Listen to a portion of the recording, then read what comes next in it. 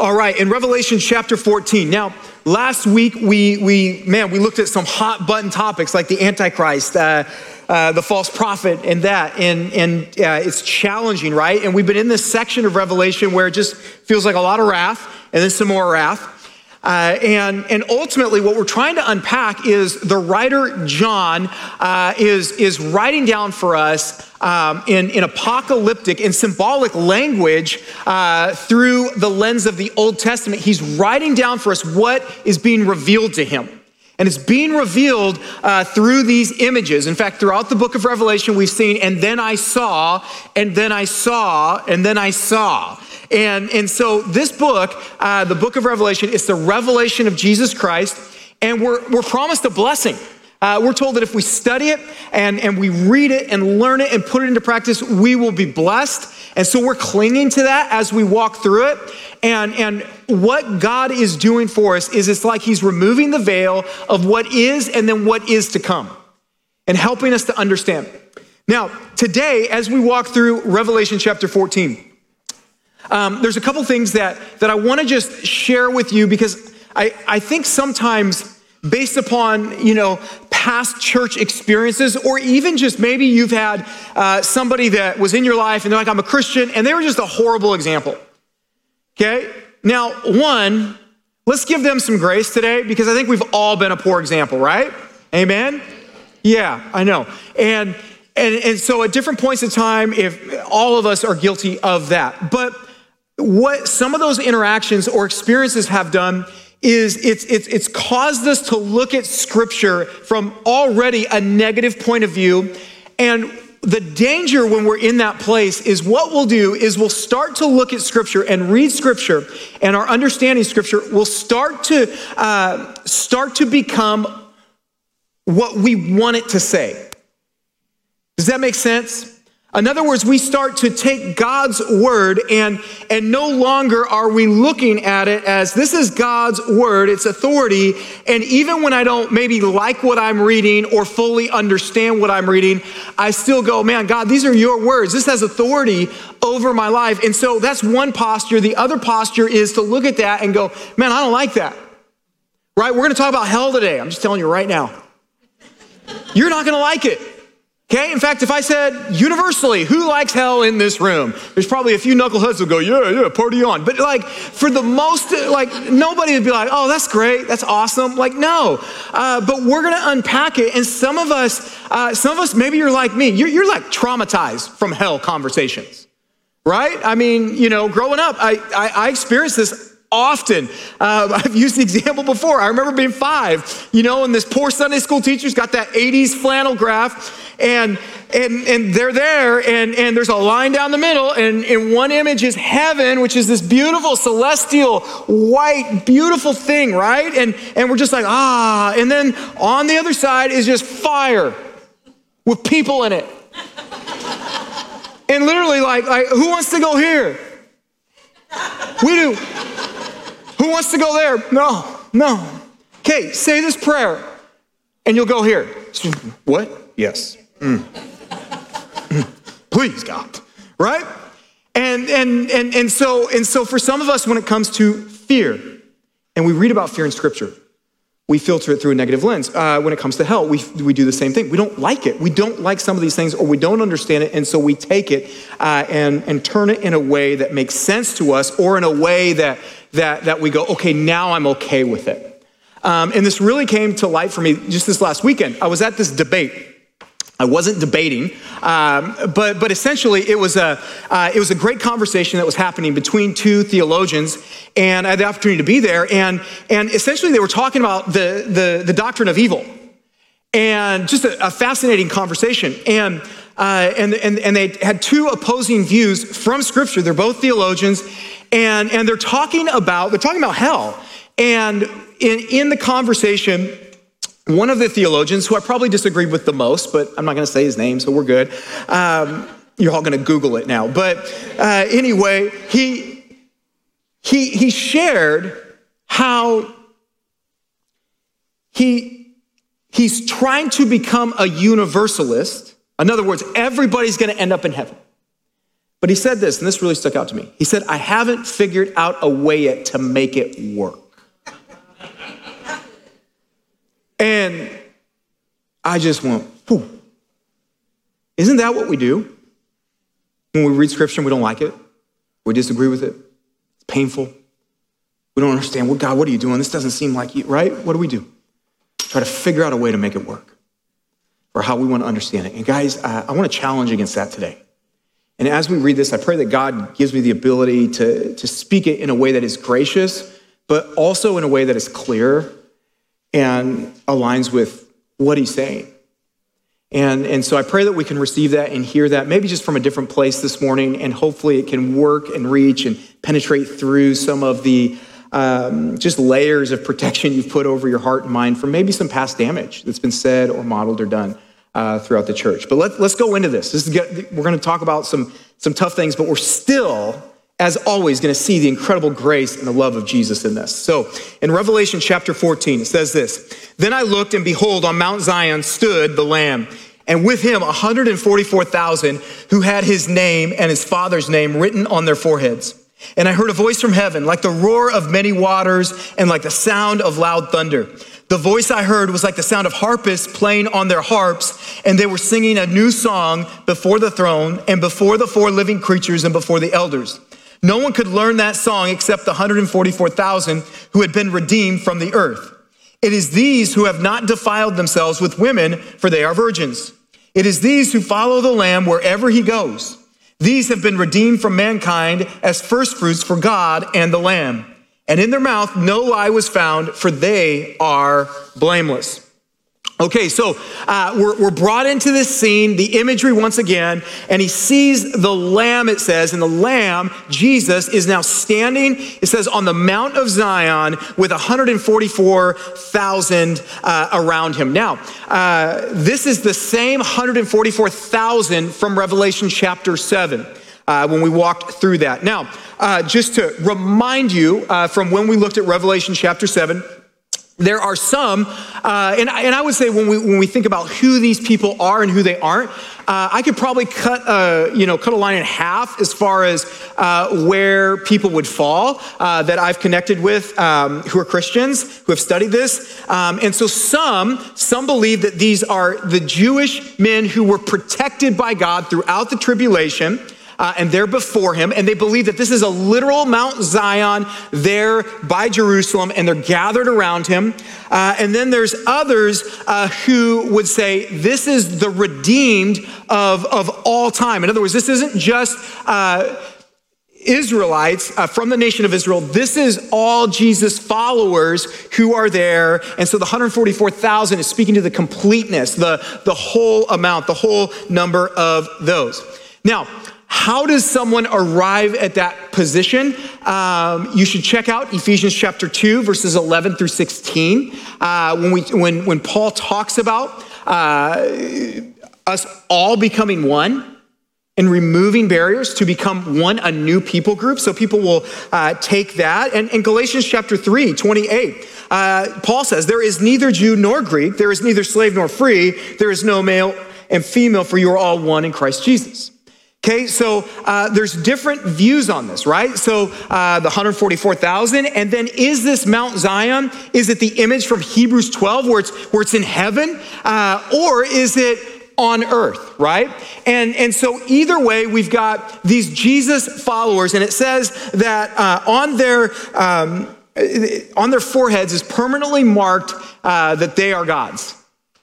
Okay, so either way, these are individuals who have followed Jesus. They belong to him, and they stand with the Lamb on the Mount of Zion. And so as he stands there, we get this imagery, right, of the Lamb standing in triumphant victory. And then John says, and I'm hearing something. He goes, I'm hearing singing, the sounds of, it says, waters and thunders. A voice, John says, it's like harpists playing on their harps, and they sing this new song before the throne. And at the throne is the four living creatures, or these angels, and the representatives of the redeemed, or what is alluded to as the elders. And it says only those who are redeemed that are there can learn and sing this song. And then we get to verse 4, and it kind of throws us off a little bit. If we just read it, it says, and those who have not defiled themselves with women, for they are virgins. And so we read that, and we go, what is it talking about, there? And so as it's describing these worshipers as virgins who haven't defiled themselves with women, it's, once again, we got to be reminded that Revelation is apocalyptic, and in many cases, there's symbolic language being used. And here it's alluding to the faithfulness to God. They've been faithful to the Lamb.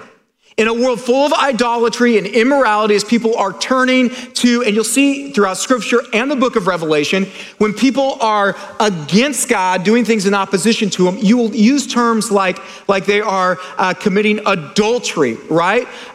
Or they are essentially, they're choosing a different love. And so you see that language being used, but these are people who have been faithful. It says they continually follow the Lamb, and they are the first fruits. In other words, there's a greater harvest even still to come. But verse 5, it tells us that they follow the Lamb, and there's no lie in their mouth, and that they're blameless. Okay, what is speaking to you here, and why is this so important? Well, it's so important because sometimes we can read something as face value and go, okay, so for me to get in, I've told a lie. Oh no. They're blameless. I've been blamed for a lot. They're a virgin, okay? So all these things, you could just look at it and go, oh man, well, I'm not getting there. But what it's talking about when it says there's no lie in their mouth is they worship the Spirit in truth and from a place of truth. And there's been no lie or deceit in their following of Christ. And they're considered blameless because of the finished work of Jesus. Okay? We continue in verse 6 of chapter 14. It says, then I saw another angel flying directly overhead with an eternal gospel to proclaim to those who dwell on earth, to every nation and tribe and language and people.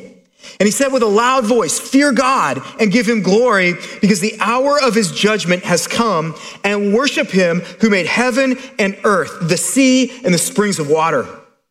Another angel, a second, followed, saying, fallen, fallen is Babylon the Great, she who made all nations drink the wine of the passion of her sexual immorality.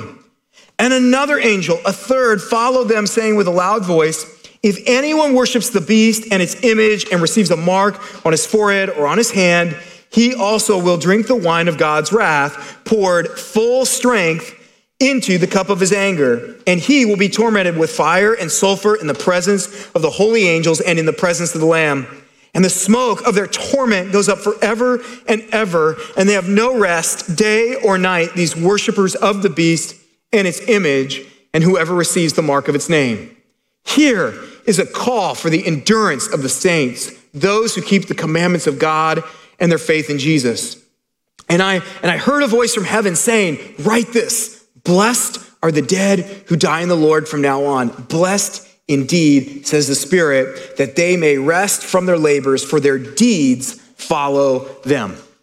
Okay, so in verse 6 through 13, we're introduced to 6 angelic messengers. And the first one that we're introduced to is one that's flying directly overhead. And the language there is literally mid-heaven. And it's referring to the point in the sky where the sun reaches its apex there. And so it's the highest point in the sky. This angel is going to be there. And it tells us that he has this eternal gospel to proclaim. Guys, now once again, let's just call a timeout and acknowledge the love of God here, right?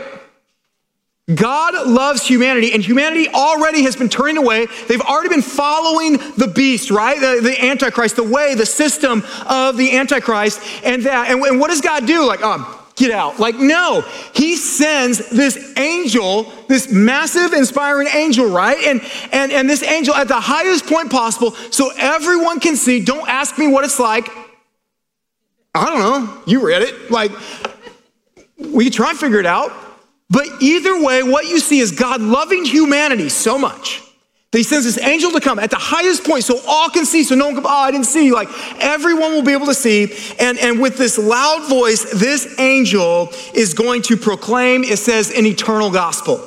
Now, why do I love that, you guys? Because the gospel is not an invitation into a temporary relationship with God, right? It's eternal. It's eternal life with Jesus Christ, our Lord. That's the invitation. So it's eternal. And not only is it an invitation, the gospel message, an invitation to an eternal relationship with a perfect and holy God, but also what we see is it's a message that is timeless.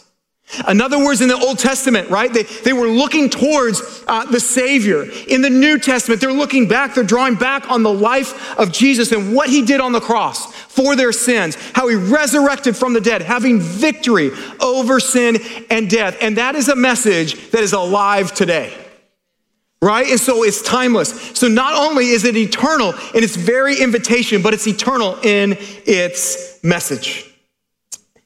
And you guys, when you look at the good news, and the good news is just, it's the forgiveness and it's the eternal life made possible through the death and resurrection of Jesus. See, Jesus promised that this gospel, he promised that it would be preached throughout the whole world before the end. In Matthew 24:14, Jesus says, and this gospel of the kingdom will be proclaimed throughout the whole world as a testimony to all nations, and then the end will come.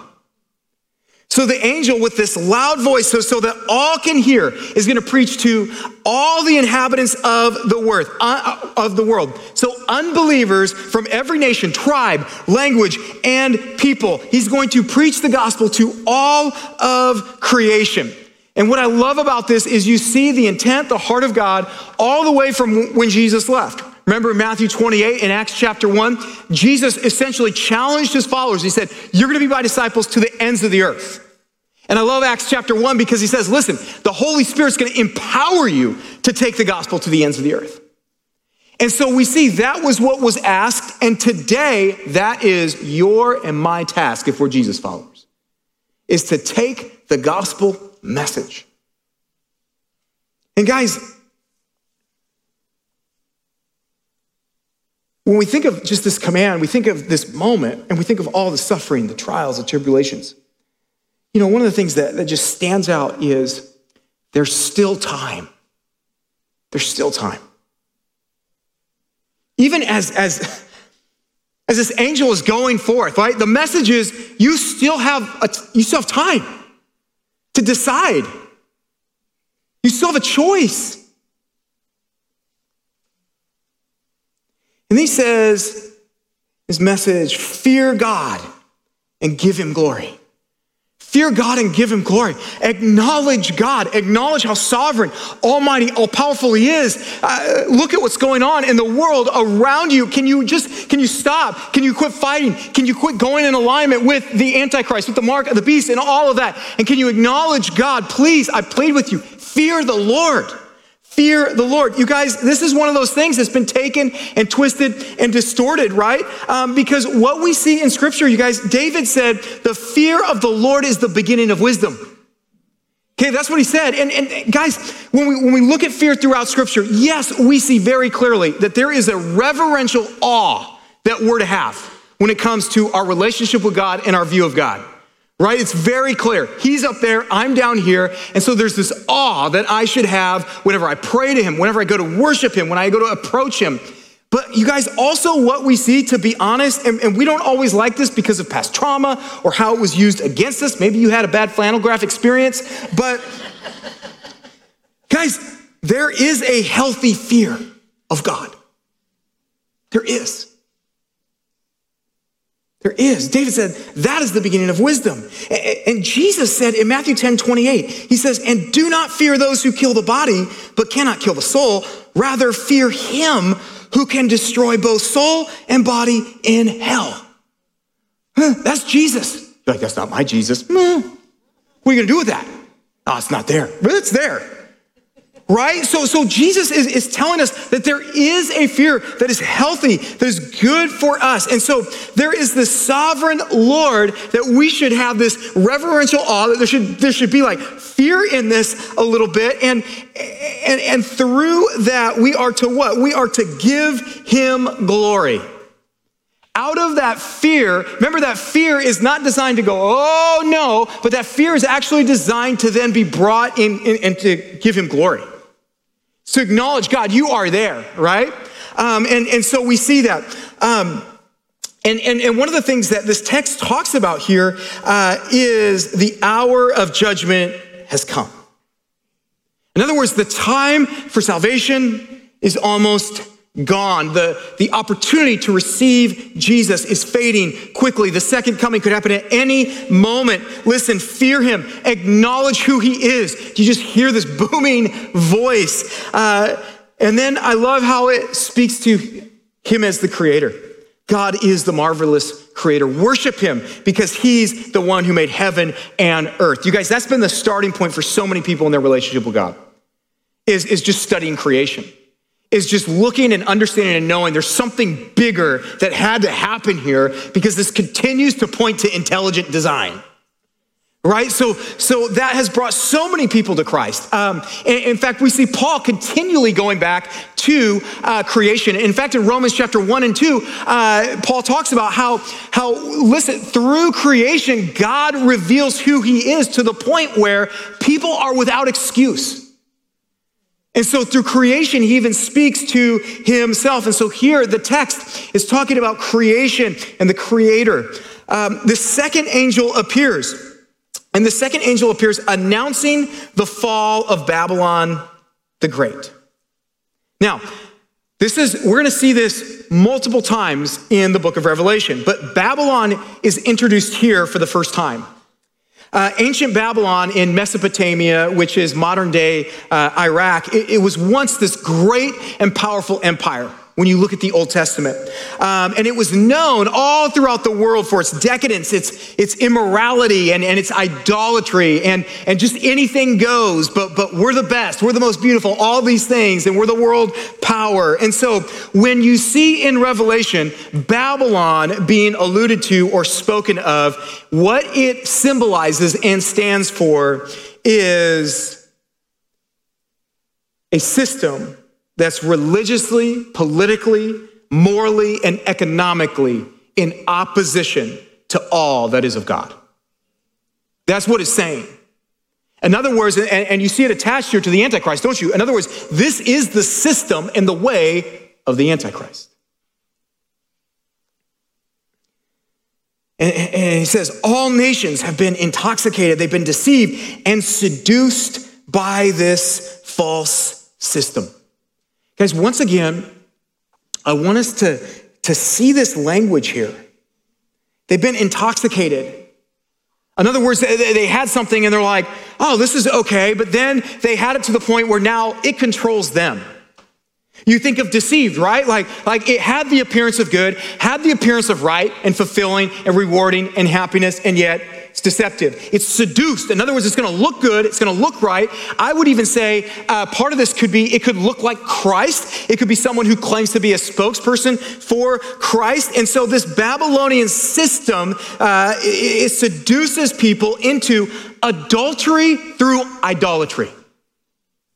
So it uses the language, once again, of like adultery on Christ, on the Savior, right? It's adultery through idolatry. In other words, it's this world system, this way of thinking, this way of viewing morality, God's word, our lives, our purpose. And what it does is over time is it takes Christ off the throne and it puts the system on the throne, which is the Antichrist. And guys, I want to tell you something. We are in Babylon today. You and I, we are exiles in Babylon today. And like when you think of what's going on in our world, you guys, oh my goodness. When you think of what's going on in Christianity right now, I mean, there's crazy stuff going on in Christianity, right? And some of you remind me of that. Like, you're not, like, you'll send me clips of pastors. You're not going to become that, are you? Like, texting me, like, I'm like, what do I do with that? Like, no, I don't think so. Like, I hope not. Like, they'll fire me, you know? Like, I don't know. But, you know, which is great. Keep sending me stuff. I don't care. But, you guys, when I look at this, I go, knowing where we're at, knowing when I read Daniel, and I go, man, that is the model. That is the example of what it looks like to be in this non-Christian. And we're in this post-Christian environment, guys. We are in it. Like, and I say that specifically to the people here in the U.S. If you're watching from a different country, you're like, yeah, we've been in it. Like, it's always been this way. But for us in this room, in this nation, we are in a post-Christian culture, and we're like, I don't know what to do. And so one of the things that I see, which is honestly dangerous, there's two things that are dangerous. One is to be seduced and to fall in love and to just go along with the trend of what's happening, right? It's to think Babylonian, right? It's just, man, this is what it's doing. This is where it's going. This is what people are saying is okay now. I'm okay with it. That's fine, okay? That's just where culture is. That's where Christianity is. And so you see this, I'm just gonna kind of just go along with it, do my best to follow God. I don't fully understand what's going on. I'm gonna do my best. The other is to actually fall prey to, I think I'm pursuing and following God, and yet I'm actually in the process, I am taking scripture now, and I'm starting to twist it and distort it and listen to and feed myself with either theologians, people, pastors, spiritual thinkers, and I start to actually, theology is the study of God. So theology has to draw you to God. And so the deception is I start to think like I'm following God, but I'm actually thinking like a Babylonian. Because scripture no longer has authority. Remember, like I said, like in this debate, that's what stuck out to me is all of a sudden, now what I'm seeing across the board, and you youngsters in the room or watching online, man, you're dealing with more confusing thoughts when it comes to scripture coming your way than I could have ever comprehended, ever. I feel sorry for you guys. But what you're gonna see is essentially deception, seduction. Do you see the words that it's using? Okay, it's not gonna be the thing that you go, oh, that's clearly evil. I'm not gonna do that. It's not gonna be that way. And I think for a lot of us, when we see Babylon and we see the imagery and the Antichrist, I'm reminded once again that these images, what it's speaking to, are people that are literally deceived. They're deceived. And so you guys, if it was clearly wrong, you would know. And so it's going to suck you in. It's going to get you, it's going to sound appealing. It's going to sound right. It's going to take scripture likely and frame it in a way that agrees with what you want it to be. Right? It agrees with me. Guys, this isn't popular. Scripture should disagree with you a lot. It just should. And I'll be the first to tell you, I read stuff, I don't like it. And I'll go to the Lord and I'll be like, God, I don't like this. But I have a choice there to submit and surrender what I don't know to a perfect and holy God, or I say, you know what, I don't like that.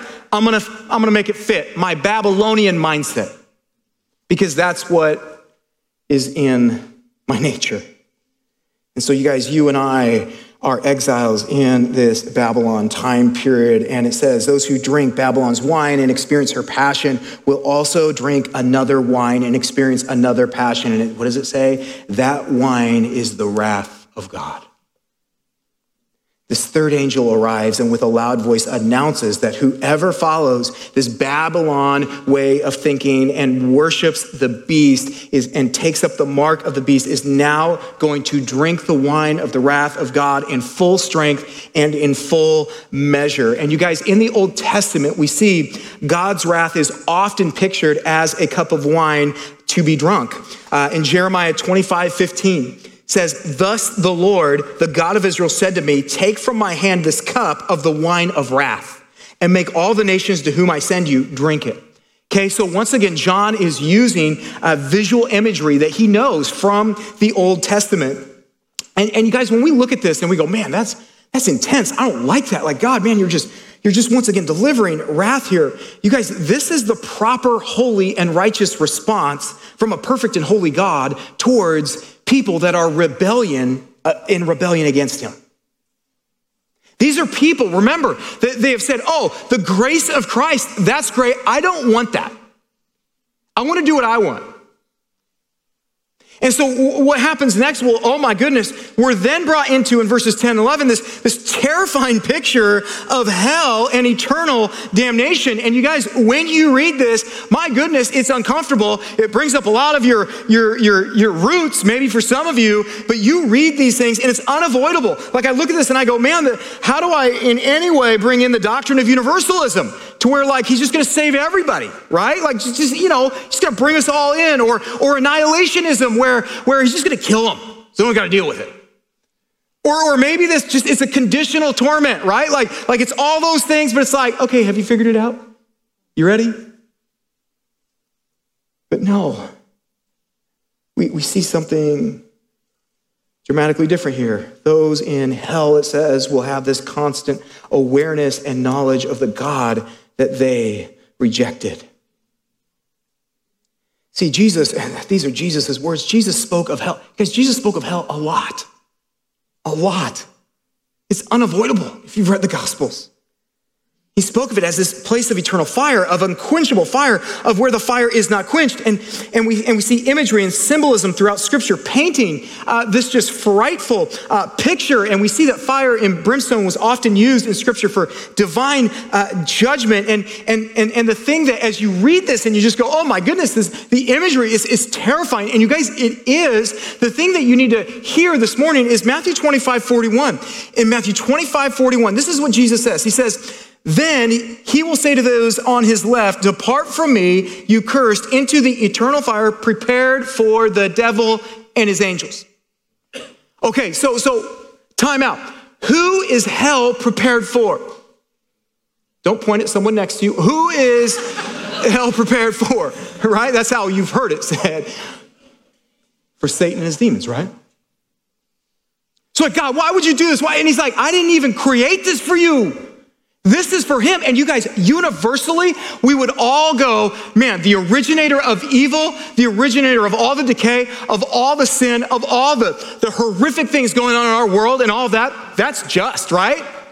We'd all be on that team. We'd be like, yep, perfect. And he's like, yeah, I've created that for him. And those demons that are just wreaking havoc on this world, wreaking havoc on you, and introduce that to the world. I have designed and created that for them. And you guys, don't forget, God is warning us here. There is no, aha, tricked you. He's saying, this is how bad it is. This is how awful it is. This is who I created it for. In fact, and then in 2 Peter 3:9, we read this about our Lord and Savior. It says, the Lord is not slow to fulfill his promise, as some count slowness, but is patient towards you, not wishing that any should perish, but that all should reach repentance. So he's giving us time, even right now, in hopes with the desire that people will repent, in other words, turn to him. That they want a relationship with him. And so you guys, just even through this conversation on hell that we want to just avoid and pretend it's not there, we see a perfect and holy God saying, it wasn't even designed for you. This is how awful it is. Don't go. Don't make that choice. I am giving you time right now for you to understand that there is no middle ground here. Choose me. Guys, the reality is this: those who go to hell, they are choosing that destiny. They're saying no to the grace of God made available through Jesus Christ. And so in Scripture we read, they're going to be without excuse. In other words, no one's going to be in hell going, this isn't fair. Every single one of them are going to know that they made that decision. And so what I think is so important here is people are getting what they're choosing. See, when I say no, God, I don't want anything to do with you. I'm going to do my thing. I'm going to go my way. I am choosing separation from him, aren't I? And so what God is doing is, you want the fulfillment of that? Okay. You want the fullness of separation from me? There you go. You guys, Heaven is only heaven because Jesus is there. Hell is hell because Jesus isn't there. And you need to hear that this morning. And you know what? We read some of these words and we go, man, I don't like the whole strategy of scaring people into the kingdom. And I relate to the flannel graph thing. Like, I don't want to like scare people into that. But you know what? This was like convicting me. I go, but to what length am I committed to doing everything I can to keep people out? Right? I'll tell you one thing. When my boys were getting older and they were looking at the street, I painted the most graphic, evil image of the street you can imagine. I told them stories that weren't good. I probably repented for. But what was I doing? I was trying to get in them ingrained a healthy fear of the street and of them wandering out there. And I would do anything I could to keep them from it. So what did I do? I didn't say, hey, the street, you can just wander out there, cars will move for you, and you're good, right? Wave at some people. No, I'm painting a totally different picture to keep them out. And so you guys, when it even comes to fear and that, you guys, if a healthy dose of fear of that place is what's needed, goodness, I hope you receive it. I hope you receive it. See, Jesus said in Matthew 10:28, and do not fear those who kill the body but cannot kill the soul. Rather fear him who can destroy both soul and body in hell. See, motivation, even out of this fear, it isn't always bad, is it? There are a lot of decisions that you don't make motivated by fear. Amen? Fear of some consequences and things like that. There are decisions all day long that you're making, and you're not making them because you're just in love with Jesus. No, some of them you're making because you know the consequences of that action, right? You guys, fear has just gotten this blown up, out of proportion thing in Christianity. And the reality is this, you guys, it can actually be a tool of Christ. In fact, why do you think memorials are such a powerful time to present the gospel? Because people are confronted with the fear they have of mortality, the fear of death. And guys, that is a healthy fear. That is a good fear that God speaks into, doesn't he? And so let's not just throw everything away there. Then in verse 12, we're called to this endurance, this patience, this steadfastness, right? And so what he's trying to say is, in light of the trials, in light of all the people that are following the way of Babylon, remain steadfast, don't compromise. And then verse 13, it promises us that it's going to be worth it, because John again hears a voice from heaven telling him to write. And here, what we see is the second of 7 Beatitudes in the book of Revelation. He says, the dead who die in the Lord are blessed. The dead who die in the Lord are blessed. In Philippians chapter 1:21, Paul says, for me to live is Christ, and to die is gain. Now, why is that? Well, what do we see here? Well, we see those who die in the Lord, they have this final rest. Suffering, sorrow, it's completely eliminated. And so those who die in the Lord, they find also not only this eternal rest, but what do we see here? That their deeds follow them. Okay, now what is it speaking to there? Rewards.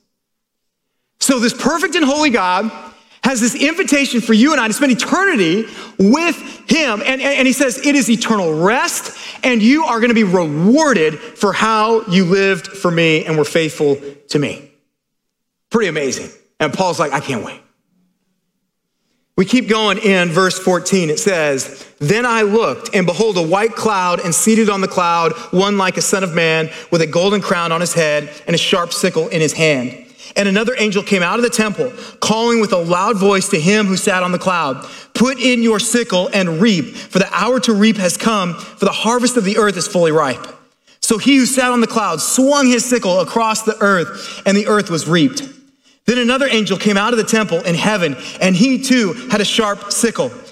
And another angel came out from the altar, the angel who has authority over the fire, and he called with a loud voice to the one who had the sharp sickle, put in your sickle and gather the clusters from the vine of the earth, for its grapes are ripe. So the angel swung his sickle across the earth and gathered the grape harvest of the earth and threw it into the great winepress of the wrath of God. And the winepress was trodden outside the city, and blood flowed from the winepress as high as a horse's bridle for 1,600 stadia. Okay, so what these verses describe here is two harvests. Some believe that the grain harvest represents those who are righteous that are being taken, and that the grape harvest is for the wicked. But it seems to be most likely, especially when you look at what he's drawing from, that it is one judgment getting worse here. In fact, Joel chapter 3:13, we see where he's pulling this from. It says, "Put in the sickle, for the harvest is ripe. Go in, tread, for the winepress is full. The vats overflow, for their evil is great." Okay, so John looks, once again, he looks and he sees the Son of Man. What a beautiful image. We see the same imagery in Revelation chapter 1 and in Daniel chapter 7 of the Son of Man, Jesus Christ, on the white cloud with this golden victor's crown on his head and in all his beauty. But then we see something we don't like, right? We see he has this sharp sickle in his hand, and an angel coming out of the temple in heaven says, "The time to harvest the earth has come because the earth is ripe." You guys, all throughout Jesus' ministry, he likens the final judgment to a harvest. And here we see an imagery that is just sad. We see the wrath of God is being delivered through the Lamb of God. And what does that show us at this point? Well, mercy is done for these people that have refused him. The sowing of the seeds of the gospel is at an end. There is no tomorrow talk. The time is now. And we see the Lamb of God coming, and then the vision shifts from the grain harvest to the grape harvest. And some believe this is the first glimpse of the Battle of Armageddon. It says the fifth angel comes from the temple, and he has this sharp sickle for reaping. The sixth angel comes from the altar, and then the fifth angel commands that sixth angel to harvest the grapes from the earth's vineyard because these grapes have fully ripened. Once again, communicating the time is now, and the angel responds immediately. And then we see the fullness of the wrath of God, and the imagery here in John's time in the Near East, their grapes were trampled or stomped by foot in a trough that had a duct leading to a lower trough or basin where the juice was then collected. And so throughout Scripture, we see this treading grapes in a winepress. It was familiar image used of divine wrath and judgment. We see that imagery. In fact, in Isaiah 63, verse 3, it says, "I have trodden the winepress alone, and from the peoples no one was with me. I trod them in my anger and trampled them in my wrath. Their lifeblood spattered on my garments and stained all my apparel. For the day of vengeance was in my heart, and my year of redemption had come." And so we see this horrific scene. Either way, whether it is introducing that battle of Armageddon or not, we see just imagery of the slaughter where it says the blood, and it's speaking hyperbole here, that the blood is going to be 4 feet high. It's going to run for 184 miles. That's how it translates. And so it's trying to just give you and I the depth of how awful this is. Once again, God is like, this is how awful. And so what do we take away from this? Well, you guys, the eternal gospel of Jesus Christ has to go out with urgency. Oh, man, I'm just challenged with this. Because even in my prayers for people that don't know Christ, and guys, I know in our family we have people that don't know Jesus. There's people that we connect with. There's neighbors. There's people in our lives, in our sphere of influences. I know my kids, as they go to school, they're surrounded with people that don't know Jesus, and we'll get caught up in just praying, right? I pray that Uncle George, I pray that he would just receive Jesus and all of that. And we keep going and we say these things. But the question I have for myself and for us is there actual urgency? Is there an urgency to that message? Is there an urgency to me sharing the gospel with you and doing whatever it takes? And guys, I'll say one more thing when it comes to sharing your faith in the gospel. One of the tools of the enemy is to remind you of your past sins and failures and to shame you away from sharing your faith. Okay, like that is clearly a tool of the enemy, that he wants you to go, well, they've seen me cuss. They've seen what I've said. They've seen me act towards this other person in that way, so I can't do that. Guys, that is straight from the enemy. He will do everything he can to remind you of why you're so unworthy. What Jesus does is he takes away the unworthiness and say, now go. Right? And so do not let the enemy shame you away from doing that. And guys, here's what we see. We see that hell is horrific. It is horrific, and our Lord and Savior loves us so much, he tells us how horrific it is. And he says, turn, whatever it takes, turn to me. And so you guys, as we live here in this tension, living during this time of Babylon, we've got to ask, what are the decisions that I need to make? What are the decisions I need to make to guard my heart and my mind? What are the decisions I need to make in regards to sharing my faith? And ultimately, we have to ask, have I received Jesus as my Lord and Savior? And if I have, what am I doing with it? What am I doing? He loves us so much. Guys, we're going to close this time. We're going to pray and we're going to respond to this incredible God that loves you and I so much. Let's sing. Let's pray.